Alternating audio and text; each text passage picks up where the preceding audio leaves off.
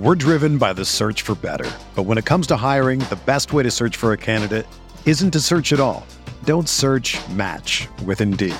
Indeed is your matching and hiring platform with over 350 million global monthly visitors, according to Indeed data, and a matching engine that helps you find quality candidates fast.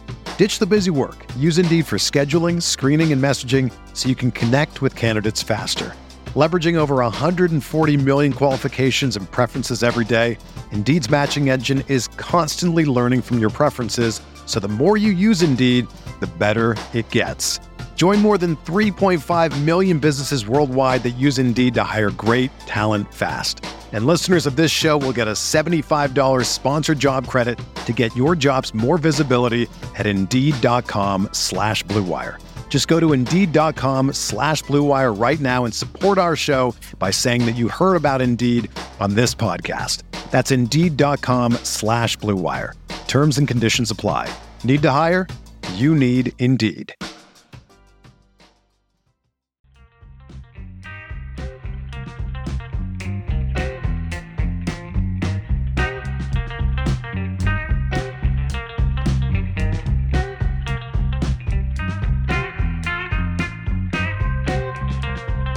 We are back for another edition of the Best Ball Banana Stand. This is a RotoViz and Peter Overzet collaboration where we draft a Best Ball Mania 4 team on my YouTube channel and then post the audio on the RotoViz airwaves. It's me and Sean Siegel battling the wide receiver avalanches, having a ton of fun coming up with new tactics to win this massive tournament, take down that $3 million top prize. Sean, always excited for these drafts. How you doing?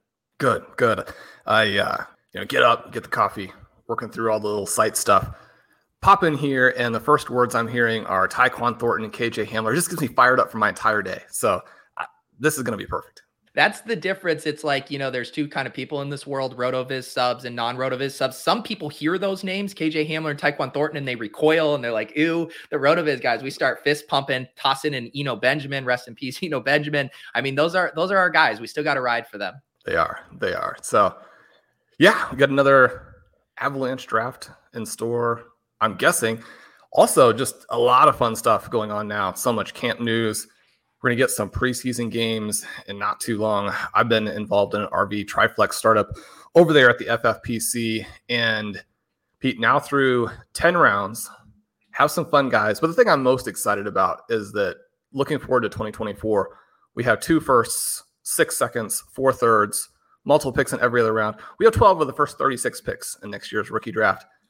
That is in concert with a foundation that includes Bijan Robinson and Jackson Smith and Jigba, and play fantasy football to have fun, right? So I'm pretty fired up. We're going to have lots of dynasty content over at RotoViz with all of that as well.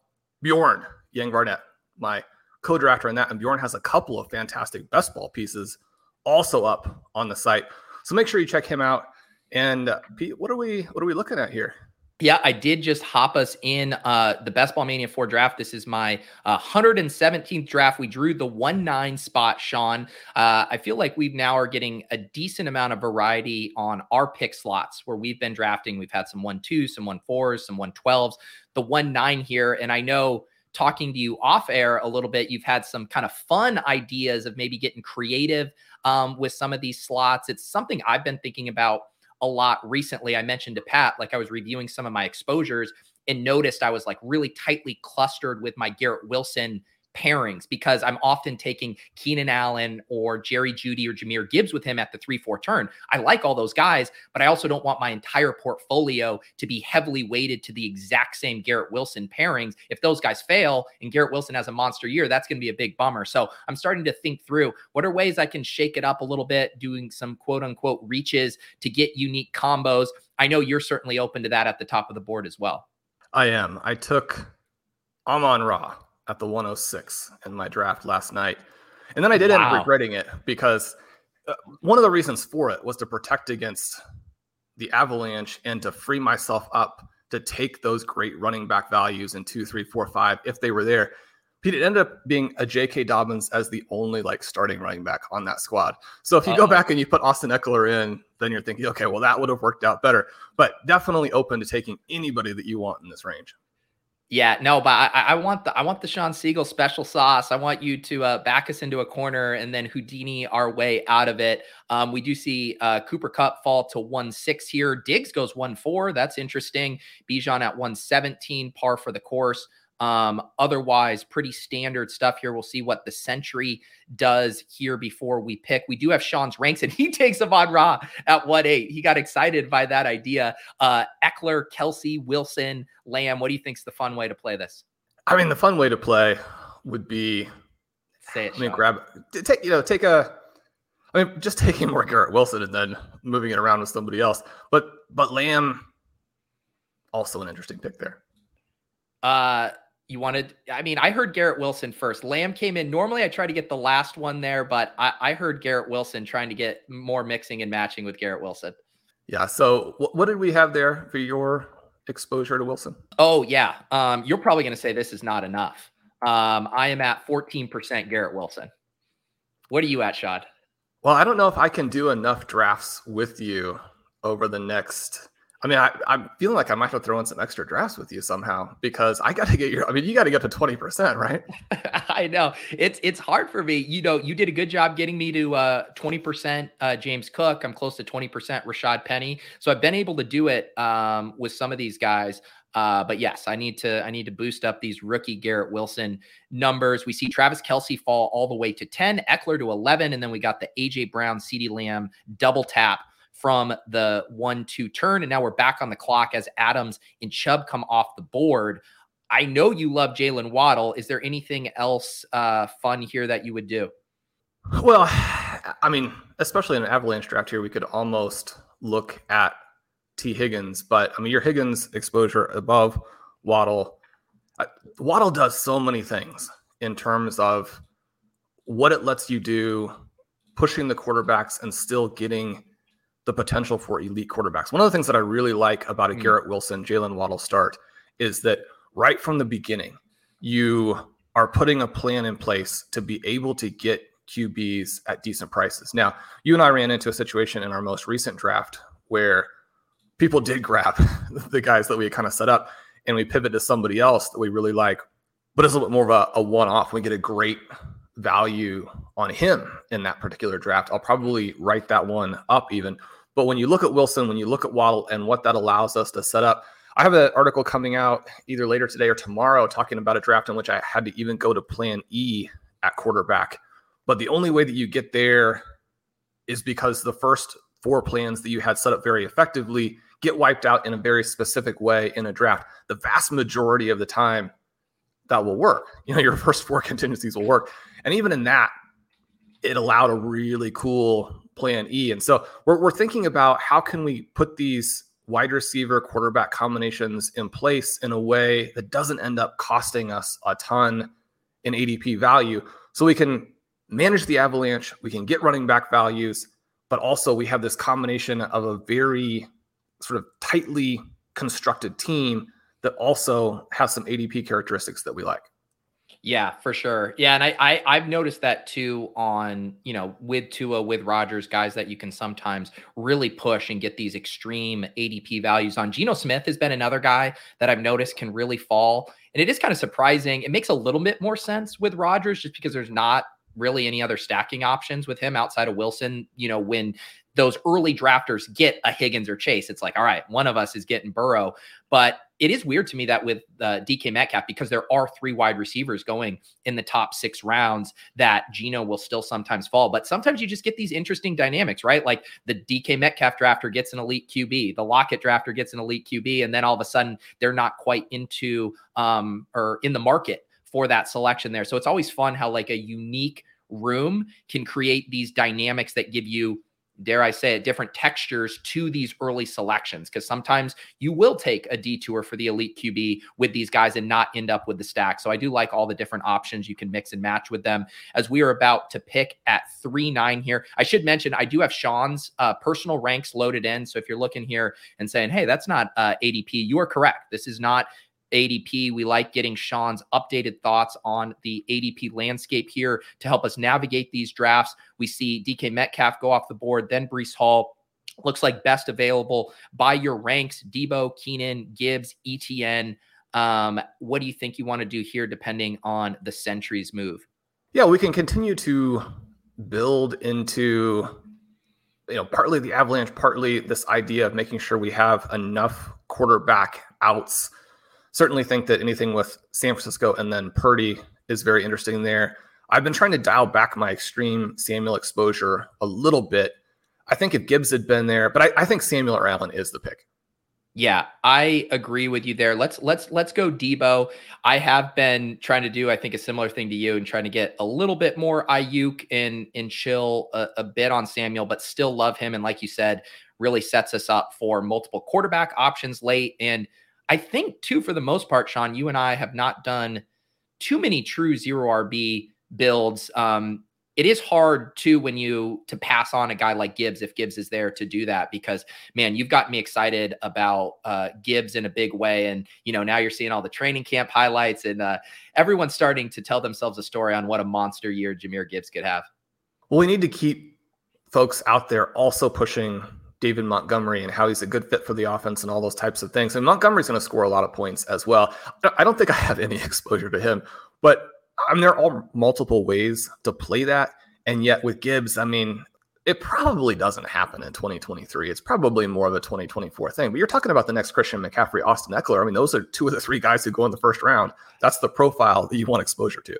Well, that's interesting you say that, being so high on him. But when you say it's probably a 2024 thing, you mean from like a full season long standpoint? I'm guessing you're still pretty excited about Jahmyr Gibbs, say weeks 14 through 17. I am. We do see these situations where teams kind of get locked into a mentality about how they're going to do the rotation. And they look at it in the offseason and they're like, oh, wait, we have the best running back in the NFL. He should get almost all the snaps. And so then you see Christian McCaffrey come out in year two and just, destroy the world. You're going to get some dynamics like that. But when we're talking about winning tournaments, certainly it's exciting to get those rookie backs with the upside. I like ETN here. Do you have... I was going to say, should we just take the next Jamal Charles instead, since we missed out on Gibbs? There you go. It's been cracking me up listening to the Jacksonville coaches, because virtually everything that they say about their running backs is objectively not true. So, what are they saying? Well, obviously when they came out with these crazy quotes about how good Travis Etienne was going to be, then you see a flood of articles about Etienne and notes on Etienne, news blurbs on Etienne, all that type of thing. And I was no different. I love Etienne, and so I wrote him up. But one of the things I talked about there is that if you pull up our Advanced Stat Explorer, you can see the design gap percentage. And one of the big things that they talked about in that whole spiel was how, if we can stop getting him to bounce these plays, if we can get him to see the hole and get through the hole, then he's going to start having all of these big runs. Well, you go and you look up the design gap percentage for him last year, and it was very good. It's basically identical to Alvin Kamara and Christian McCaffrey. You look at his other peripherals in terms of before contact, after contact. He had this crazy year in 2023, and his coaches are saying, he did some things okay, but not everybody comes into the NFL and lights the world on fire. What were you expecting? They're kind of creating a context where he didn't gain 2,500 yards rushing, and so we think there's a lot that he could do better. And one of the things that you think there is that if he starts to do things better, it cracked me up, and it reminded me of the rhetoric around Jamal Charles, because one of the things that the Chiefs coaches used as an excuse for not playing him more early was that he wouldn't hit the right holes. And he's gaining 3.5 yards before contact. He's gaining as many yards before contact as the bad backs are gaining overall. Let him run to where he wants to run and score touchdowns. So, obviously both these guys are good. Travis Etienne is probably not going to be Jamal Charles, but there's a lot of upside there. Of course, you also get a lot of rhetoric from them about how good Tank Bigsby is, which, right. I have more stuff I want to ask you about the Travis Etienne discourse, because there's some interesting things to tease out there, and people need to check out your article you just put up on RotoViz about him as well. I got that link down below. You guys got to be subscribed to RotoViz. Sean is pumping out all kinds of awesome, actionable draft articles here. But we are about to pick on the clock here at pick 57. We did see JSN go at 53, so that dream is dead here. We got a bunch of options in a pretty flat tier here. Looks like we would be reaching by ADP on some of them. Who do you like? mean, if you're okay taking Walker, I still think he's a really interesting way to play this from a talent perspective. We can start to reach and create some of those correlation plays at the receiver position. And one of the things that you get in this range, 5, 6, 7, as you're trying to build out your game stacks, is that if you don't reach at least at one point, then you're probably going to not have the full puzzle constructed. And yet, right. I mean, you want to be pretty tactical with it, because you can come out of the draft and be like, well, I reached 2 rounds on 3 guys. Did I need to do all 3 of those?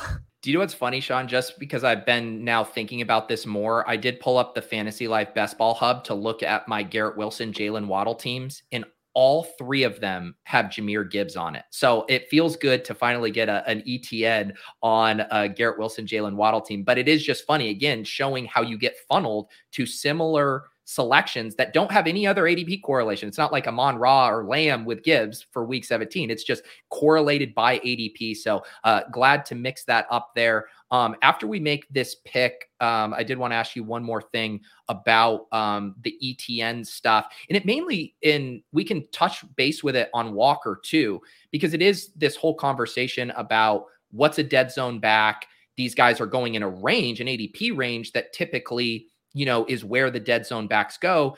And yet drafters this year, and us included, are making exceptions for these guys. But let's make this pick here. Dotson, Pickens both give us correlation with some of our other wide receivers. Anything else you'd like to do? I mean, it's early for Dotson, but I think it does make sense here. You could also grab Pitts and have that interesting tight end, but I think it's a Dotson play. Yeah, let's do Dotson here. But yeah, to circle back to that stuff with ETN and Walker, talk through like how you think through, because what critics will say is like, hey, you guys, popularize this concept of the dead zone, and yet now you make these exceptions and you're like, well, I can do this one because I like his profile, or I could do this guy because he's more explosive than the typical dead zone back. Like, how do you think through like macro trends like that while being very contextual and specific with making exceptions to those trends? It's a really interesting dynamic, especially in 2023, where we see this ADP shift. It also dovetails really nicely, that question, with the show that Ben and I recorded yesterday for Stealing Bananas, and I believe we'll release tomorrow, where we talked for about an hour and 20 minutes about the overall trends again, and the running back trends, and how you would beat them and what it means for the dead zone. And running back expected points are down. A lot of those elements are probably at least a little bit in conflict with what you would expect based on how defenses are playing things. I think that the defenses actually take away some of the things that the running backs do well in a way that's counterintuitive. But yet at the same time, one of the reasons that running back scoring is down is that running back scoring relies on stars, and stars generally come out of this age 21 to 24 type of time period. And you look back at the stars who were drafted over the last 3 drafts, and those guys at an incredible rate have been hurt and have been wiped out of what would have been big seasons. And then you also come back and you have that sort of injury hangover, either with actual decline of play or with a team taking it easy on you. So when you lose all of those players, the running back scoring doesn't look as good. But then when we're thinking about, well, who would we target? I mean, you think about a guy like a Travis Etienne who had his season taken away. You think about a guy like a Javonte Williams who just goes here at 6'11". You think about a Kenneth Walker, Walker is a guy with 4.38 speed, who had one of the best evasion rates in the NFL last year, who had a broken tackle rate above 12%. So you're starting to talk about a guy with a Nick Chubbish type of profile. And you think about, okay, well, Charbonnet is there, and Charbonnet is probably going to take meaningful touches in a way that does hurt his EP profile. And how do we play that? And especially, I mean, there was like a 24-hour period there where it looked like Walker might be the guy who was healthier, and then it quickly became, no, I mean, Charbonnet's back. Walker's got a groin injury. That's very problematic. You see this decline in ADP for Walker, and you're like, well, should I take the risk, or should I just keep watching him fall? Should I wait for him to be healthy? But, I mean, you can draft Nick Chubb at the 1-2 turn, or you can draft Kenneth Walker in round 5. One of those is a lot safer play in terms of the points, but is it a safer play in terms of points and risk to ADP and putting together a tournament winning team? I would argue that it's not. And so that's kind of what we're looking for. These dead zone backs are guys who, in a different world and with people being healthier, think again with Travis Etienne, like just how good Etienne actually is. I mean, he should be a 2-3 turn player. If you're getting him in round 4, you're going to pull the trigger there, because especially if we have a lot of these backups, and both of those guys, you have Bigsby, you have Charbonnet, those guys are going to take chunks out. You need players who are so talented that they could have 3 or 4 fantasy points over expectation per game to round that profile out. Whereas if you're simply taking touches, you're going to get guys like Joe Mixon who underperform that workload, even in favorable offenses like the Bengals have.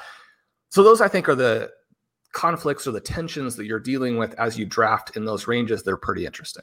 Well, Sean, we're back on the clock at pick 81. We considered Pitts ages ago, and he's still available here. Feels like a fun click to me. Anything else you're saying? No, Dallas Goedert also a fun click, but Pitts the guy. Yeah.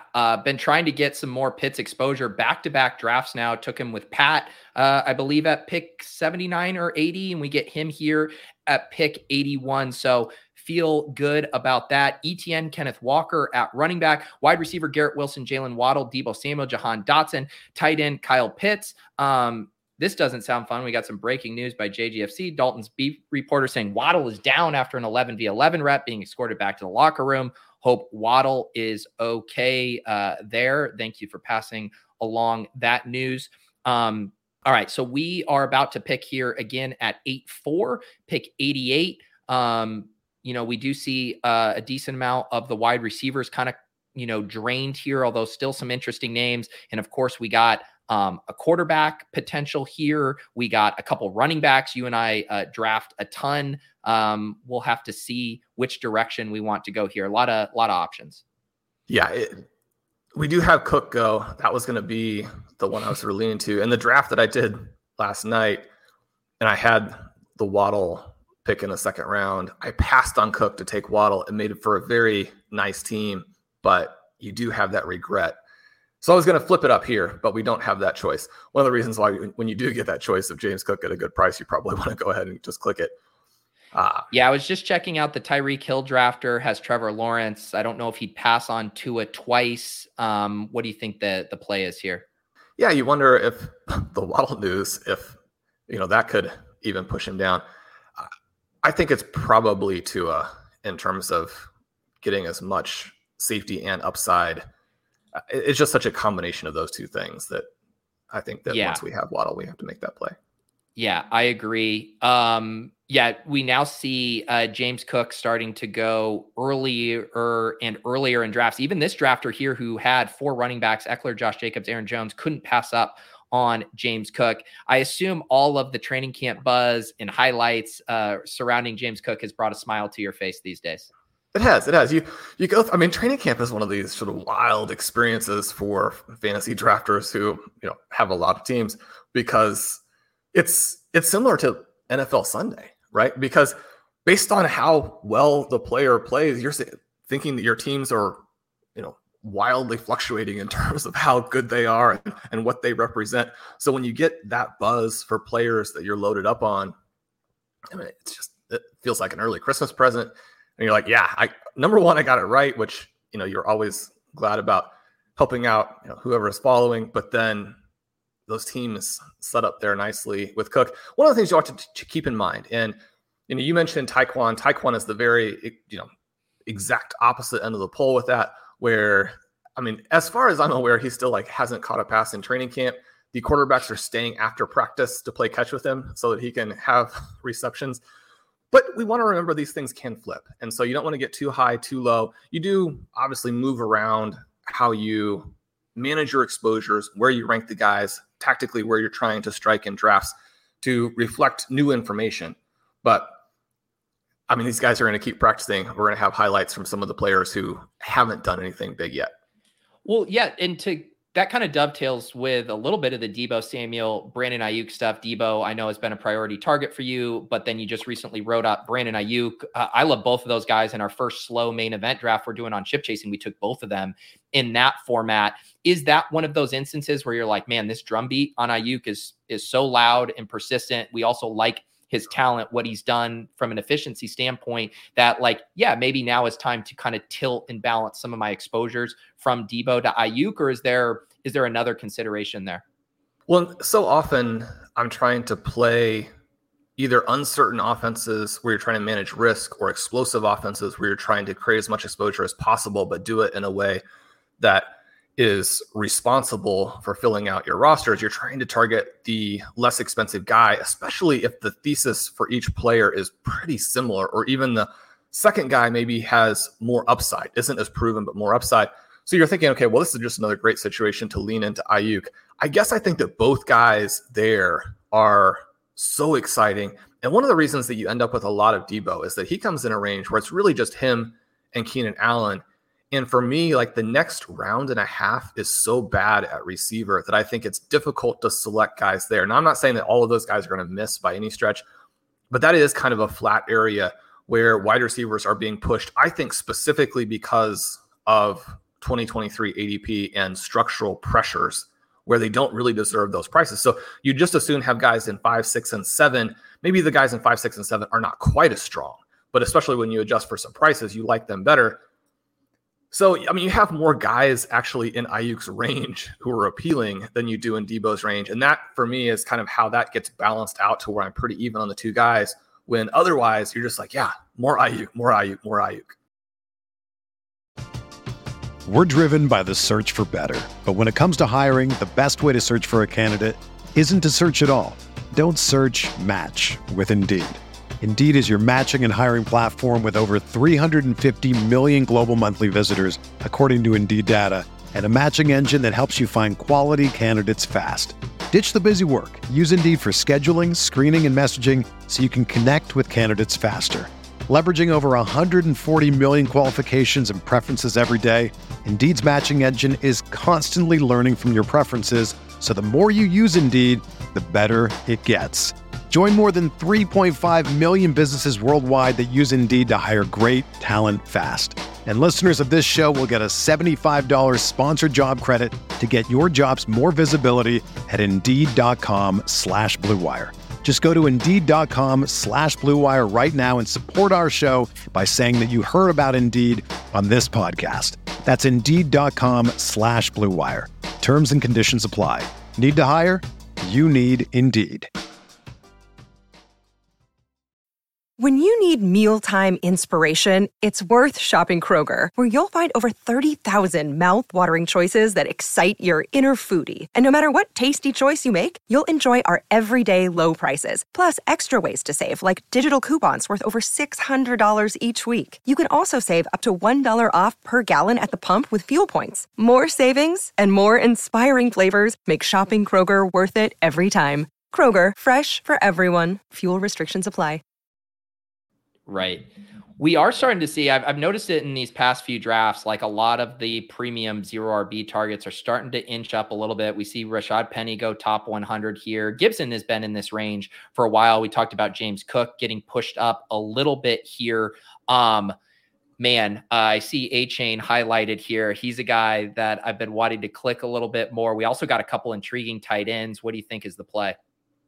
Yeah, I think that hitting on a Freiermuth is probably the way to do it. Yeah. One of the things that, again, this is one of those things where I really want to believe it, and so I have to be careful about tricking myself. But the research that I've done on Pickens, who is somebody that I just have a very high exposure to as well, has also led me to believe that the talk about the Steelers offense being very run heavy is probably a little overstated. Now, I do think that they're going to want to go back more in that direction than they were sort of at the end of the Ben Roethlisberger years. But one of the things that they're saying there is that Deontay Johnson looks pretty good. We know he is a target magnet. Pickens gives you the vertical element. Freiermuth is the breakout tight end. And with all of that kind of in place, they've become pretty optimistic about Pickens having this sort of Trevor Lawrence-like second season. I think that overstates what he's going to do. But if you become a little bit more comfortable with that offense and that team in general, then getting some Freiermuth at, in and around ADP with what he could potentially do for you at tight end, I think is a good pick. Yeah. And Kyle Pitts and Freiermuth is a fun combo. I think I did that exact combo the other day on a draft as well, trying to boost up some of those elite tight ends in my profile. So we do have A-Chain come back here. Warren, Pirine, Dulcich, Daniel Jones, Dobbs. What do you think? Yeah, probably A-Chain won't get back to us. I think that he gives us another one of these guys who can significantly outperform his price, although also potentially significantly underperform, where he could be the one guy kind of in this range who does virtually nothing. As you're continuing to read the tea leaves, do you have a favorite for Dalvin Cook, like as we draft this moment? At this moment, it does really seem like the Dolphins and Jets are nowhere near his asking price. And so to me, it feels like his best landing spot is probably a dark horse spot that we're not even thinking of that has an injury, similar to the Saints, right? They lose Eno Benjamin, team wants some depth add, they come in, they give him slightly more money than what, the Jets and Dolphins were willing to give him. And Dalvin Cook is just so sick and tired of sitting on the sidelines that he says, yes, I'm going to take up this deal. Especially if all the other landing spots start to get chewed up, if Zeke goes back to Dallas, who knows, Fournette signs with the Chiefs or whatever those dominoes play out. I do think Dalvin Cook is probably not going to be on the Jets and Dolphins unless we get an injury. I am curious. I want to follow up on the A-Chain stuff. If you do think through the range of outcomes where he could be a zero, which I do agree that is possible, does that make you want to make some big bets still on Raheem Mostert and Jeff Wilson, setting aside the specter of Dalvin Cook, just saying like, if A-Chain's a zero, like one of those guys at their ADP, if not both, should surely outperform it. Yeah, it's been weird because I like both of those guys a lot, and yet I have stopped drafting them more or less entirely. That probably isn't the way to do it. If we get another situation where A-Chain goes down again and misses some more practice time, then I think you want to start to emphasize those players. They both kind of go in a range where I have some other guys that I like. One of the things right now that I believe has been a little bit trickier, we talk about how in so many seasons, as you get later and later in the draft, the best player still left will be a running back. I do think that round, the second half of 17, round 18, and it's going to depend on your individual draft, of course, but you do get to a point where I actually don't think that running back is clear enough yet to feel comfortable or that confident in those picks. So as I'm trying to get the guys with the extreme upside in that 14, 15, 16 range, I'll often be in a situation where Mostert and Wilson maybe don't make the most sense, and or I'm just playing that part wrong. Yeah, I do. I'm pretty happy with my exposures right now to A-Chain, Mostert, and Wilson. They're all tiered. I'm slightly above on A-Chain, a little bit higher on Mostert, and then the heaviest on Wilson, just playing it via the prices there. So I feel pretty good about where it's at, but it's hard not to get excited about A-Chain, just knowing when he hits in such a massive way. For us trying to catch up at wide receiver, you got Dobbs and Myers on the board here, Jaylen Warren as well. What do you think is the play? Well, we could take Rodgers to kind of finish out the quarterback situation and get the player with Garrett Wilson there. But I do like Dobbs in this stretch also. Like, I think there's a small chance that Rodgers comes back. And then because we have other outs to quarterbacks we like later, you got Purdy, you got Howell, you got Jordan Love, you got Ritter, you got Pickett. Do you think that might be a spot, as I do click on Dobbs, for us to push it and see? We only have one drafter who doesn't have a QB here. He could certainly take Rodgers, but I also wouldn't be surprised if he doesn't have a stack, if he passes on him as well. Yeah, so there is a better play probably. So I'm glad that you did that. It's a play that has become a little bit trickier to execute and might even need to happen at this next wrap here. All right, I'm excited. Hey, I'm ready to Galaxy Brain. Aaron Rodgers does go here, but I don't feel too bad about that, considering we got Tua and we have so many other stacking options and games we've been building around. So we have Jamal Williams, Jaylen Warren. Yeah. I'll recap this team here. So we got Tua at quarterback, Travis Etienne, Kenneth Walker, Devon Achane at running back, wide receivers, Garrett Wilson, Jalen Waddle, Deebo Samuel, Jahan Dotson, Romeo Dobbs, and then tight ends, Kyle Pitts and Pat Freiermuth. Sounds like you're cooking up a galaxy brain idea here, Sean. Well, as I'm looking at the ADP on our ADP tool, I mean, Purdy's probably not going to come back. And so if we're talking about Samuel and Ayuk as both of these massive smashes, then I think Purdy comes back, Sean, and this could be famous last words, but he's really been falling. Do you have another guy other than Purdy? Let's go with Rondale. Let's go with Rashee Rice. Okay. Got it in time.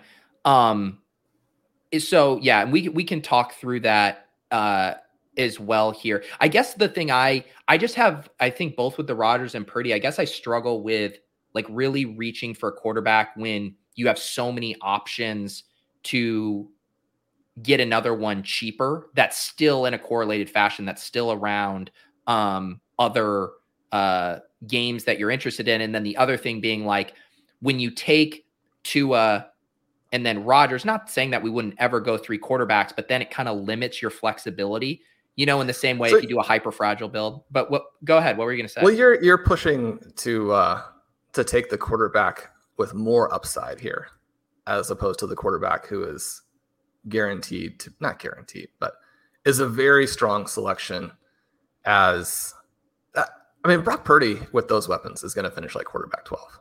But Sean, don't hype up a guy before when I say he's going to make him come back here. I mean, what the people really want is us to get our 19th Sam Howell team. That's what people really want.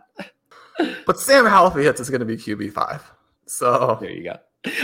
I was writing up. I have a piece coming out in the Fantasy Life newsletter tomorrow showing ways to like look at the best ball hub so you can review your game stacks, how you're stacking up teammates. And it was interesting seeing like my exposure to Dotson relative to like Samuel and stuff. But I had to like write the caveat in there of like, my most drafted quarterback, Sam Howell, and please refrain from commenting whether you think this amount of exposure is good or bad. It's merely an exercise to review the players you're stacking your most drafted quarterback with. But I immediately knew that people are going to be reading, yes, I'm with you. Wait, why do you have 20% Sam Howell? That was the thing I was trying to get out ahead of. And it's always funny to look at that and follow their camp reports and then see what gets circulated as the most important thing. Mm-hmm. Because, we are getting this circulation of the idea that it's not even really a competition, which I think has been true from the start. Yeah. But you are in these situations where it becomes sort of meaningful. The other part of that is that the offense is struggling a lot in camp. Yeah. And that's not unexpected, but it is something to be aware of when you're thinking. And so I also want to make a little note. I've got my 2 other screens up here. One is rankings, one is ADP. It was actually the rankings sheet that I was looking at with Purdy and saying he wouldn't come back. ADP, he should have come back. He didn't. I knew I jinxed that. But this is, I guess the drafter had Brandon Ayuk, Christian McCaffrey, and he knew that he was not coming past us. That's why I try to not do the saying, but anyways, it's a Schrodinger's cat situation here. We are about to be on the clock though at 1:53. We still have lots of options here as far as quarterbacks. A guy we like, Laporta, comes off the board here. What do you think? The fun play would be, I think, grabbing a Jalen Hyatt, who, I mean, this is still well before ADP, but is rising, and I think fits what you and Pat were talking about at the end of the last show. Is there a different player that we need to prioritize first? No, I'm just going to have to shovel out of my grave because I was kind of teasing the person for taking Jalen Hyatt at this exact slot last draft, 153, mainly because I was just marveling at how much his ADP has yo-yoed. It was like Paris Campbell had a good OTAs, and then Jalen Hyatt was free. He was just like going in the 18th round of drafts. And now it's like, oh yeah, Jalen Hyatt is probably the most talented of those guys that are out on the field right now. So now we're going to start taking him at 153. So I contain multitudes here, Sean. I can laugh at Jalen Hyatt at 153, and I can press the button on him at the same time. Well, Hyatt is a player that we were like way above consensus on for the RotoViz rookie guide. And then, I mean, I'm kicking myself a little bit because he slid a lot more in the draft than I was expecting. and then didn't actually become a priority pick in my rookie drafts. Now I got him some, but he fell to prices in rookie drafts that were very palatable. And you've got to be careful when you're playing this Giants offense because they actually have a lot of receivers who are good. They probably don't have anybody who's great. The person who is still the biggest weapon is going to be Wan'Dale Robinson if and when he comes back. Does Daniel Jones support those guys? And yet Hyatt, I think, is the other player. The people who are more filler types of receivers, I think those guys, even though they're going to have individually good games, and I love what Isaiah Hodgins has done to resurrect his career. He deserves a ton of credit for that. He's a good player. I mean, Hyatt and Robinson are the players I think that you want to be on when you're talking about tournaments. Yeah. And for a while, both of them were 18th round picks. That was a great time to load up on those guys. We are on the clock here at 14-4. We have some quarterbacks up here. We got Tajay Spears, Mostert. Who do you like? Well, do you want to do that reach for, not huge reach, but Jerome Ford to kind of finish out this?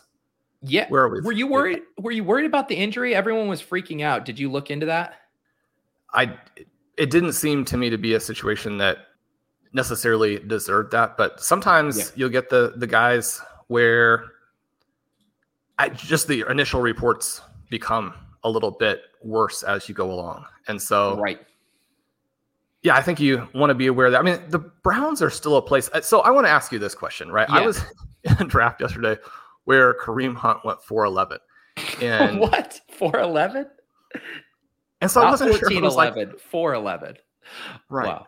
If it was a misclick, if it was, but I mean, you and I have a lot of Kenray Miller. You get the suspension. The reports from training camp are that he's awesome. He's working on his receiving. He thinks that he's like better than Alvin Kamara. You signed Jamal Williams. You still have Alvin Kamara. You drafted this guy who's good. My problem with the running back stuff is that you've got all of these teams like the Kansas City Chiefs who don't have anybody. And then you've got the teams that have three guys. They're like, what happens if they're all done? We need a fourth player who is going to get here in the mix and cause problems for fantasy drafters. Yeah. Yeah, I think, and we saw this happen with the Eli Mitchell. What was it? The abductor strain. He's been really dropping. And I wrestle with this. Like my thing too, even with the Jerome Ford stuff, is like we're still playing a 17-week contest. We're still trying to build teams that can win 15, 16, 17. And if you're getting big discounts on these guys because of short-term injury concerns, then I'm pretty excited about it. The counter is people say, okay, Jerome Ford, pulls his hamstring. That's a type of injury that can linger. It gives a chance for another running back to get in the fold there, potentially carve out a role. And now all of a sudden the thesis is ruined and you spent, pick 160 on him. So in general, I think I'd just try to be a little price conscious on it. And I mean, I took a lot of Eli Mitchell in the 150s the past couple days. And that was the only reason I didn't know if we could maybe push Jerome Ford, just knowing how spooked everyone is. But on the same token, like we're building out a correlation with Garrett Wilson in week 17, and there aren't really many other viable Browns to do that with at this point in the draft. No, there aren't. So if you want to get a little bit there, and everything that they're signaling suggests that he's going to get that Kareem Hunt role. So you're talking about potentially more standalone value even than what you're thinking in terms of handcuff value. So what are we at with running backs? So he was the fourth, right? Yeah, he was our fourth running back. We started with the double anchor out of the dead zone, Travis Etienne and Kenneth Walker. We tacked on Devon Achane at 112, and we have Jerome Ford as our fourth running back. Spears at the top of the board here. Anything else you like? Well, are you taking any White with the Jacobs holdout? You know what? I clearly not enough. At 0.9%, he's a guy that I've been wanting to get a little bit more, but he just always seems to go ahead of that. But he is close to ADP here. You want to do White over Spears? Yeah, let's try that once. Yeah, what is your read on that? I mean, in the draft I just did with Pat, Josh Jacobs went at pick 45. I must have missed a report. Is there more smoke there about a legitimate holdout happening? Well, maybe it's Ben. I mean, Ben is very insistent that Josh Jacobs is like going to do this all the way. And I mean, obviously there's some having fun with that, but I think that you have more Le'Veon Bell risk there than with a lot of guys. Now you also have reports that, the Raiders could back away, let him go to other teams. He could end up with the Kansas City Chiefs. at that point, maybe you're talking about him at the 1-2 turn.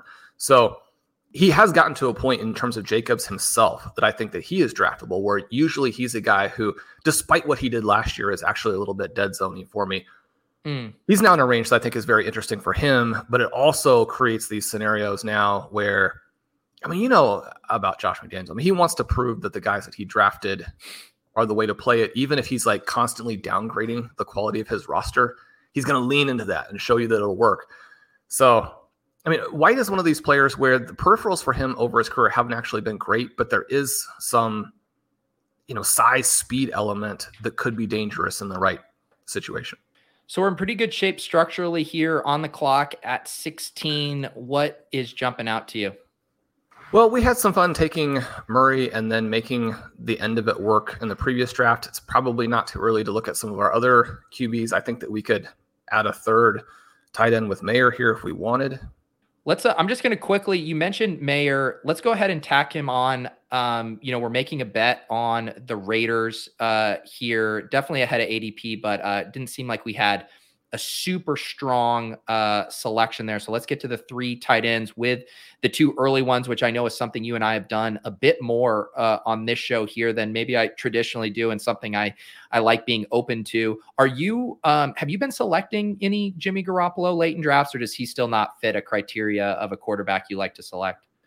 He's just so tough because the numbers for him are actually, very solid. You pull up some of our tools, you go into Sports Info Solutions, Advanced Data, what have you, and yet the teams are very much signaling that they think that he is a product of the schemes and the offense. But you're going to go into another situation where a head coach really believes in him, and he's going to have Devontae Adams, and you're going to have an underrated Jacoby Myers, and you're going to have a Mayer, who probably is one of the most underrated players in all of fantasy across all formats. Within that context, and especially, you can say, well, if they have Josh Jacobs, then teams can't, focus on taking Jimmy Garoppolo away. And the last thing you want is a team actually trying to stop him for what he needs to do. And yet, if you end up with some good passing volume, we know that offense can do some things, even with quarterbacks who weren't Tom Brady. So I think that he works as a final round pick. He's not someone that I have hardly any exposure to, but if you get caught out and you have some Raiders on your team, I don't think that you should immediately assume that your build is broken or your team is dead. Yeah. The Raiders are really interesting too. Like I know you've had some willingness to select Jacoby Myers, because I think you feel that there is kind of some like systemic risk, the bottom falling out for Devontae Adams, obviously some risk now with Josh Jacobs. It seems like playing the Raiders through those cheaper options. Like if it blows up with those guys, Jacoby Myers, Michael Mayer, and Zamir White, like that's the offense, right? It is. And you've got a head coach who has a lot of weaknesses, but also some unique strengths. And if he were able to manufacture some real scoring for those other guys, I don't think that we get to the end of the season and say, well, no one saw that coming. That was impossible. Be like, yeah, that's what he does.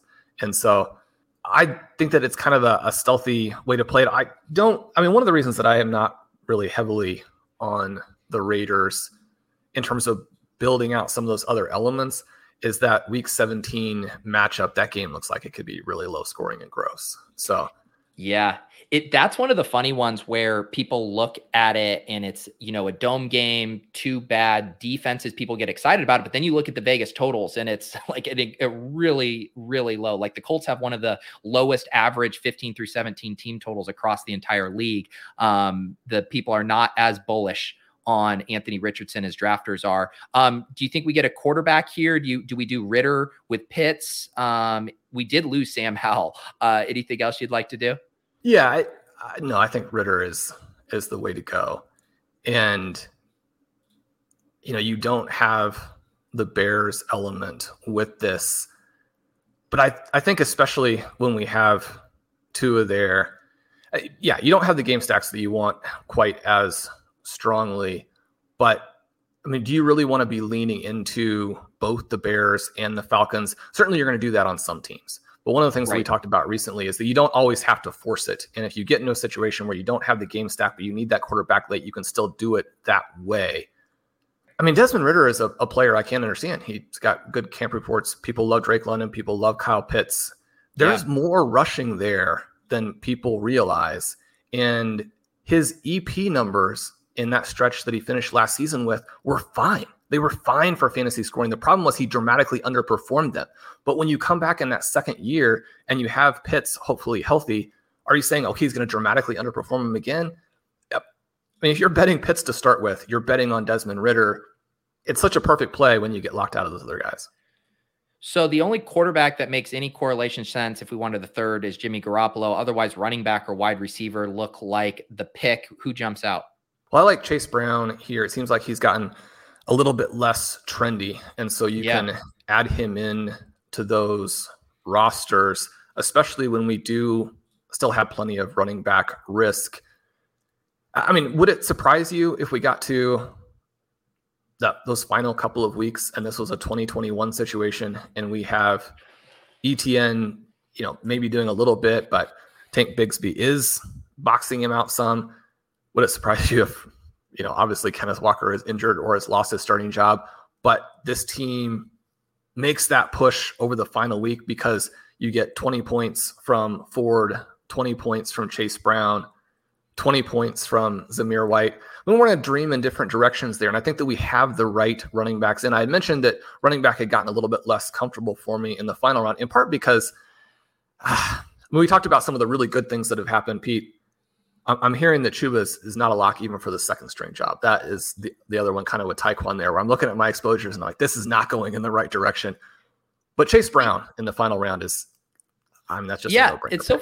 It's so funny, like the rhetoric around that, because then I saw another training camp report about Chuba that he and Miles Sanders were equally splitting first team reps at a practice recently. So it's hard to keep track of all of these. I will say, Sean, the fact that you can go from calling Travis Etienne the next Jamal Charles and then spinning a yarn where he's getting boxed out by Tank Bigsby at week 17, you make my head spin sometimes too.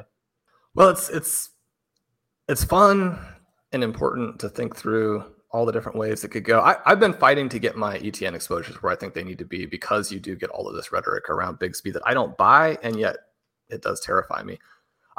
Mostly this is a big vote of confidence for our late running back group.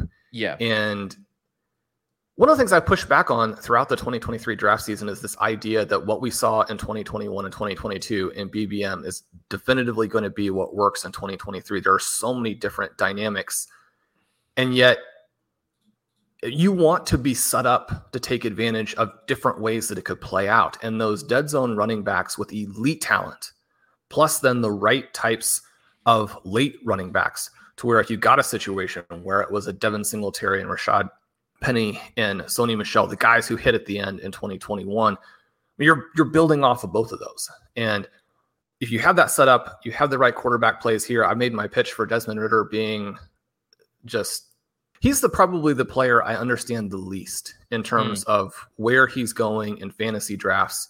When you think about the continued enthusiasm for London and Pitts, I don't understand how London can be going where he's going and Desmond Ridder going where he's going.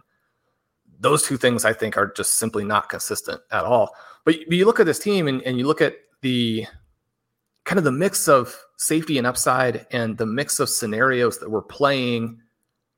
You're always thinking in these drafts, one of the things you mentioned is for me to stop spoiling our picks, because it does make it harder to finish out some of those game stacks, but yet the overall thesis and the internal consistency I really like in terms of how it sets us up for some floor, sets us up for getting through the first month, but also the upside of a team like this, I think, is extreme. For sure. And let me recap this team here for the audio listeners as we landed the plane with a 2-6-7-3 build. We do have Tua and Desmond Ridder at quarterback. Our running backs got Travis Etienne, Kenneth Walker, Devon Achane, Jerome Ford, Zamir White, and Chase Brown. Our wide receivers, Garrett Wilson, Jalen Waddle, Deebo Samuel, Jahan Dotson, Romeo Dobbs, Rashee Rice, and Jalen Hyatt. Felt good to get a Dobbs share at a reasonable price. We've taken him early in some of these drafts before. And then tight ends, loaded at tight end with Kyle Pitts, Pat Freiermuth, and Michael Mayer. Back to your conversation about Desmond Ridder being mispriced.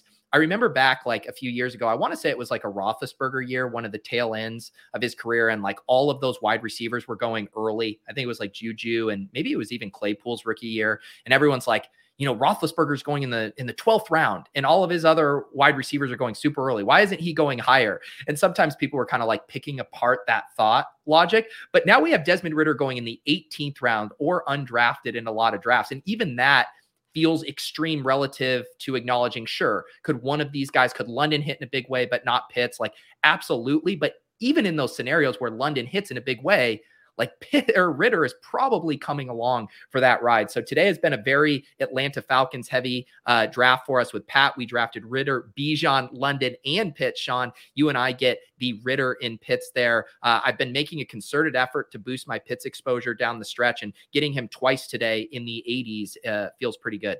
Yeah. In your draft with Pat there, did you have Bears opposite that? We didn't. It was another thing there. I've been keeping an eye on Chase Claypool, but I think whether it's because he's getting in training camp fights or having training camp highlights, he's more on the radar of people. I do really like Claypool as a late dart there. Sometimes I'll have like a Roshan tossed in, but no, we didn't get any Bears on this one. It again is one that is tricky. And you look at that sort of 4-5 turn where to really do it through the Bears side, I mean, how are you going to get London, Moore, and Fields together? You can't really do that. And so then you're moving off to things that are probably not as dynamic. You're trying to do it through a Pitts instead, or you can flip it around and obviously do it through Ridder, which I think is an interesting kind of way. The thing that most people just don't want to do, though, is have the Ridder portion of it. Right. Fields is obviously a much, much better play. And I have written up Fields as actually one of the best picks in the draft, especially when you're thinking about single season upside. So I think that his range of outcomes is a little wider than people think, even when they're looking at that rushing element. If the passing part of it hits, I mean, he's one of these guys who actually, despite being young, is a much better redraft play than a dynasty play, where in dynasty, you have a little bit of risk with his passing never developing or melting down, that kind of thing. And you lose a lot of value, where in the single season, you just have that 1 year exposure to it. But even with how good a pick he is, if you're buying some of those Bears elements, it still pales in comparison to how good of a pick Ridder is, if you like that Bears-Falcons matchup at all. And if you like having some exposure to two offenses that could end up, with a very low pass total, a very low play total, those types of things that, damage that particular game, but also damage those players as you go through the entire season. Sean, you just had a piece up on the site of 5 wide receivers that you've been targeting in drafts. You have been churning out a ton of good content, also spotlighting some of the other great work coming out at RotoViz. I know this is the time of the year where you really start to ramp up your stuff. I'm already getting excited. When are we going to see the first edition of the Zero RB countdown list? What are the things people can look forward to over on RotoViz in the coming weeks? Yeah, I'm hoping to have that probably next week. If nothing else, have sort of a teaser about the very late guys that we're looking at, where maybe you're just actually putting them on a watch list as opposed to drafting them. But, such a mix right now of redraft, dynasty, best ball. I'm going to have those dynasty pieces that I mentioned at the start. I've got a draft that Colin and I did where we got boxed out on some things and actually opened up an even more, and you might say experimental, even though the evidence is very much in favor of this crazy tight end build. I'll be looking at other things you can do tight end wise in best ball and underdog, if people are looking for that. And then we're going to have a lot of these FFPC oriented redraft leagues. You had mentioned you guys are doing your first main event tonight. I can't wait for both that in general and for the one that I'm going to do with you all shortly. There'll be a lot of content looking at how you attack that format specifically, redraft wise, and in the best players. So this mix of strategy articles and player pieces, I mean, the enthusiasm now for the players. I keep saying that managing your portfolio is important. Having the right structures along with the portfolio is important, but I love drafting the guys that I think are going to blow up. And maybe there hasn't been a year that I can remember where it's so fun to pick players. And there'll be a lot of articles kind of explaining why there. So we go deep into the evidence and trying to mix in some training camp news. So if you want that mix of what the team is saying, which in many cases, it's just going to be misleading and maybe doesn't even some of the teams you listen to them talking, and we mentioned about Travis Etienne, their various running backs, and you look at the evidence, the data, and you're like, nothing you're saying actually reflects the reality here. But you love to kind of ride this wave of enthusiasm in training camp. And, if you need to move a guy like 1 or 2 spots to make sure you are getting him, you don't want to come out of your drafts without any Brandon Ayuk, with how well he played last year and how well he's playing right now. Those little moves and that combination of elements, I'm pretty fired up for. Yeah, and it's crazy. We only have a few more of these Wednesday drafts here before the season starts.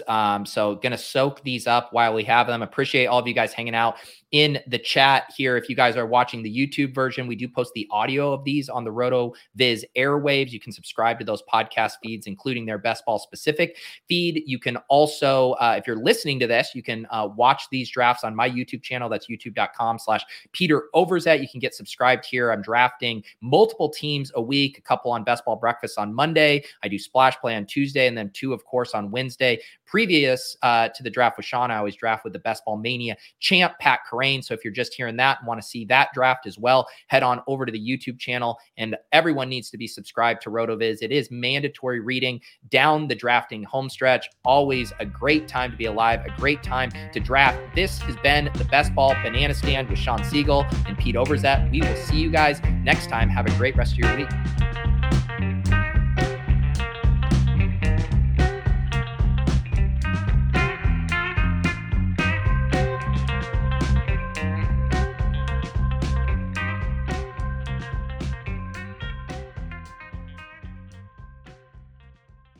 Everyone is talking about magnesium. It's all you hear about. But why? What do we know about magnesium? Well, magnesium is the #1 mineral that 75% of Americans are deficient in.